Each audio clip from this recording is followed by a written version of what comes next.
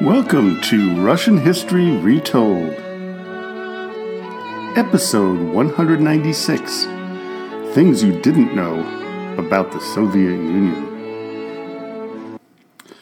Most of us in the West were not told about a lot of positive things that went on in the Soviet Union, and the Soviet leaders didn't want the West to know anything negative about what was going on in their country.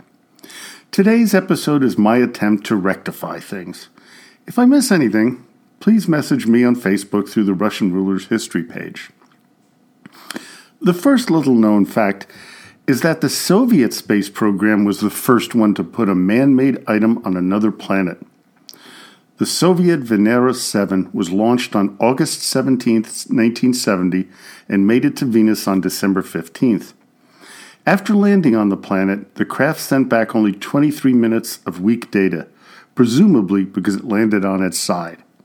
It wasn't until 1976 that the United States space program landed on the planet, that being Viking 1 on Mars. Next up is one of my favorites, and it has to do with Risa Gorbachev, Mikhail's wife. During the Gorbachev's visit to England in December of 1984, Risa told British Agriculture Minister Michael Jopling that there were more than 300 ways to cook potatoes in the USSR. When he doubted her claim, she promised to send him a cookbook, which she did a few months later, noting, quote, "My apologies for being somewhat inaccurate. In fact, there are 500 rather than 300 recipes to cook potatoes." During the Cold War between the United States and the USSR, Soviet directors actually won 3 Oscar awards for Best Foreign Language Film. They were War and Peace in 1968, Dersu Uzla in 1975, and Moscow Does Not Believe in Tears in 1980. It is said that because economic success was not crucial to the Soviet directors, they were able to make more philosophical films with deeper meanings than their American counterparts. The most famous of the Soviet directors was Andrei Tarkovsky, who was considered one of the greatest directors of the 20th century. Laika, the world-famous dog that the Soviet space program sent into outer space in 1957, was actually a stray dog that was wandering the streets of Moscow before being picked up and selected to be the first mammal to go into orbit. Part of the scientists involved thought that if Laika could survive the streets of Moscow, especially in the winter, she would be the ideal subject for the flight. Prior to Laika going into orbit, no one really knew if animals or man could survive in outer space. At the time, they didn't even know how a rocket would return to Earth, so the dog's survival was never expected. Laika supposedly died within hours after the launch because of overheating, according to the reports released by the Russian government in 2002. The official statement at the time, though, was that the dog was euthanized before she was to run out of oxygen. We all owe a debt of gratitude to the part husky, part terrier, Laika. The Soviets liberated Auschwitz, the largest killing center and concentration camp, in January 1945. Actually, the USSR liberated more concentration camps than the rest of the Allies combined. This was not surprising, as many of the camps were in Poland, where the Soviet troops ousted the Germans. The, quote, liberation of Poland was a topic that I may cover in the future, as it cost the lives of thousands of Poles because of Stalin's orders to hold back Soviet troops, allowing the Nazis to kill many more Polish people. Staying in the time of World War II, the fight between the Soviet troops and the Nazis led to 95% of all German casualties in the war, numbering about 1 million men. Still, this pales in comparison to the losses suffered by the Soviet army. It has been estimated they lost around 5 million men and women in the fighting that went on between 1941 and the end of the war in 1945. No wonder they call the conflict the Great Patriotic War.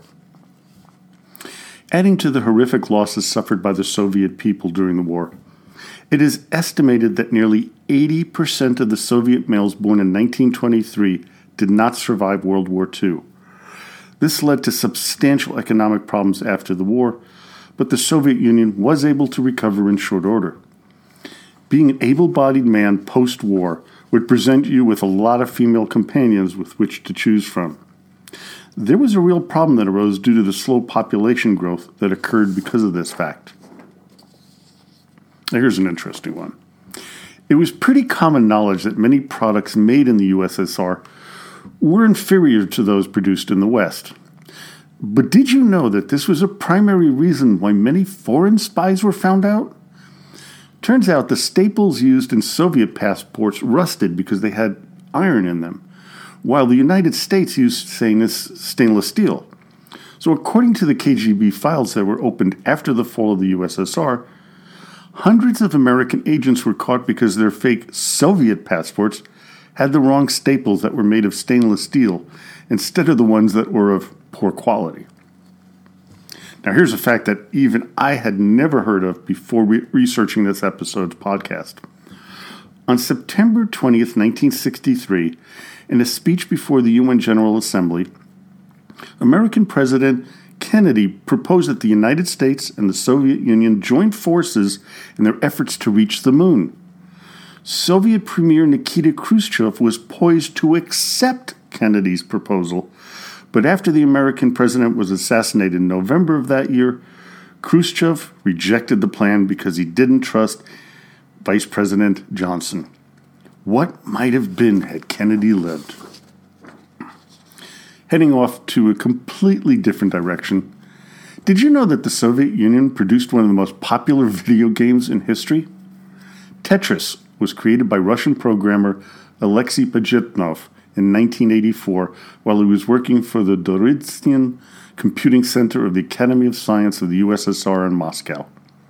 He derived its name from the Greek numerical prefix tetra because of all the game's pieces contain 4 segments and tennis, Pajitnov's favorite sport. It was released in the West 2 years later and sold almost 200 million copies since, making it one of the biggest selling video games ever. The spy game during the Cold War sometimes elicited some really bizarre means of getting information from the other side. One incident occurred in 1980 when Soviet scientists went to the Boeing plant in Seattle. The men put adhesives on the soles of their shoes to pick up fragments of metals to analyze them afterwards while walking through the facility. According to KGB files, the incident was a complete success. Another interesting one. General Georgy Zhukov was responsible for the introduction of a drink known as White Coke. He was fond of the Americans' Coca-Cola, but didn't want to be seen in public drinking it because of its distinct color. Zhukov ordered a clear version to be made, which looked more like vodka than what it really was. And it was General Dwight D. Eisenhower who gave his Soviet counterpart his first taste of the addictive drink.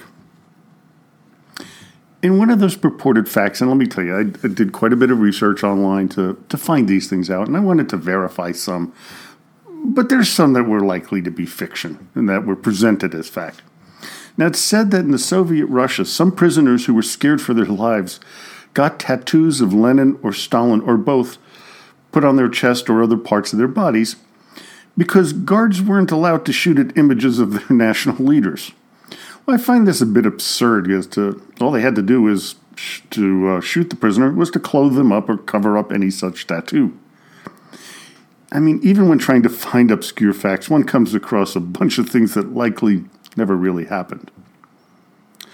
Another supposed fact that has been spread around that I found untrue was how Nikita Khrushchev allowed the first Russian vodka distillery to be constructed in the 1950s.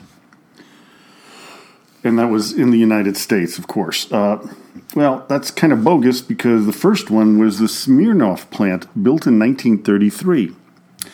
Vladimir Smirnov, son of the founder Pyotr, sold Rudolf Kunet the right to begin producing Smirnov vodka in North America. The sales, though, of the Russian drink were abysmal, which forced him to sell the rights to Hublin, an import-export company specializing in alcohol. Still stunk, as Americans at the time were mainly whiskey drinkers. A smart marketeer tried a new tact, calling vodka white whiskey, with no taste or smell. It worked, and now vodka is one of the largest selling spirits in America. Staying with the alcohol theme, now here's a fascinating one. Beer wasn't considered alcohol in the Soviet Union. It was categorized as a soft drink. This allowed it to be drunk openly in public and sold in street kiosks. It wasn't until 2011 that it was reclassified as an alcoholic beverage. Another fact is that many believe that Gorbachev's attempt at lowering the drinking problem in the Soviet Union accelerated its collapse. Mikhail's answer to what was and still is a significant issue, especially amongst young Russians, was to ban the sale of alcohol. Problem was, this caused many to make their own distilleries or buy it from the black market. This in turn caused a considerable drop in sales tax income, nearly bankrupting the Soviet government. Many people in the West believed that the Concorde airplane was the first passenger jet to fly faster than the speed of sound, but they would be wrong. Those honors belong to the Tupolev Tu-144, the USSR's only supersonic transport that first flew on December 31st, 1968, near Moscow, 2 months before the first flight of the Concorde. Unfortunately, the Tupolev was not the most reliable plane out there. In fact, it had many very public failures over the years, with one occurring at the Paris Air Show in 1973 when it crashed. Overall, there were only 55 commercial flights of the Tupolev, with it being used later as a cargo plane for only another 47 times, so for only a total of 102 commercial flights.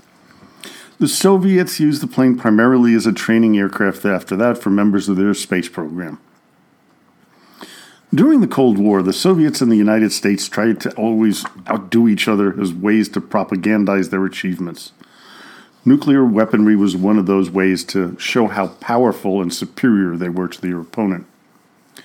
The Tsar Bomba was the nickname for the AN-602 hydrogen bomb, the most powerful nuclear weapon ever detonated.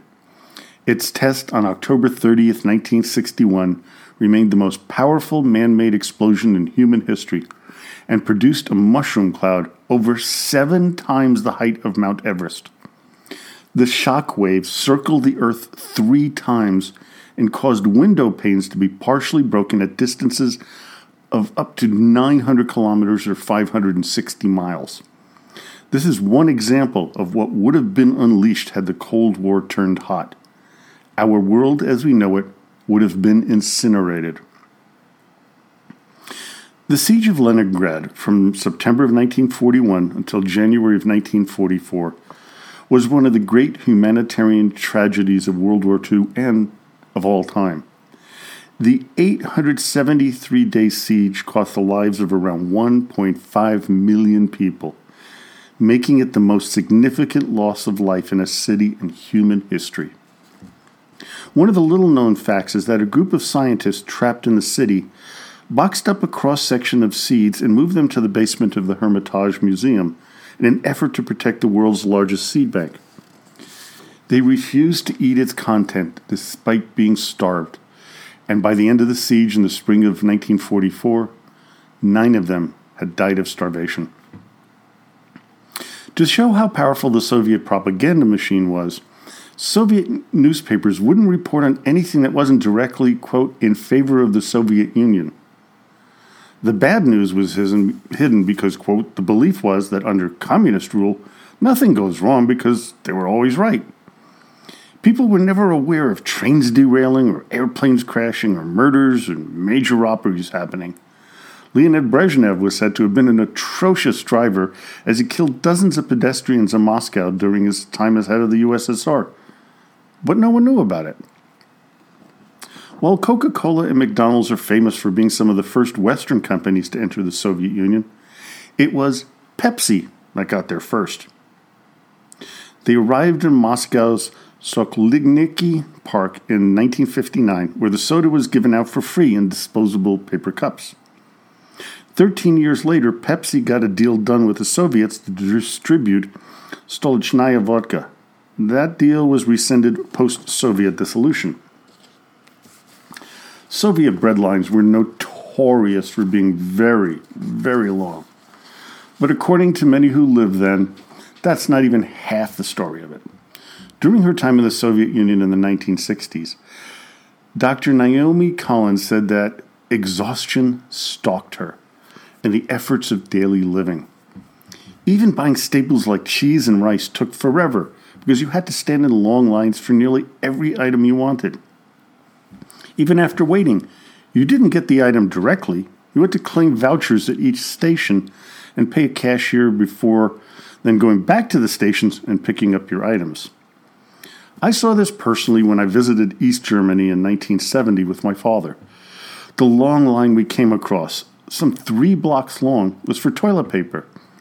When my dad asked one of the people in the line what they were waiting for, they said, "I don't know, but whatever it is, I probably need it."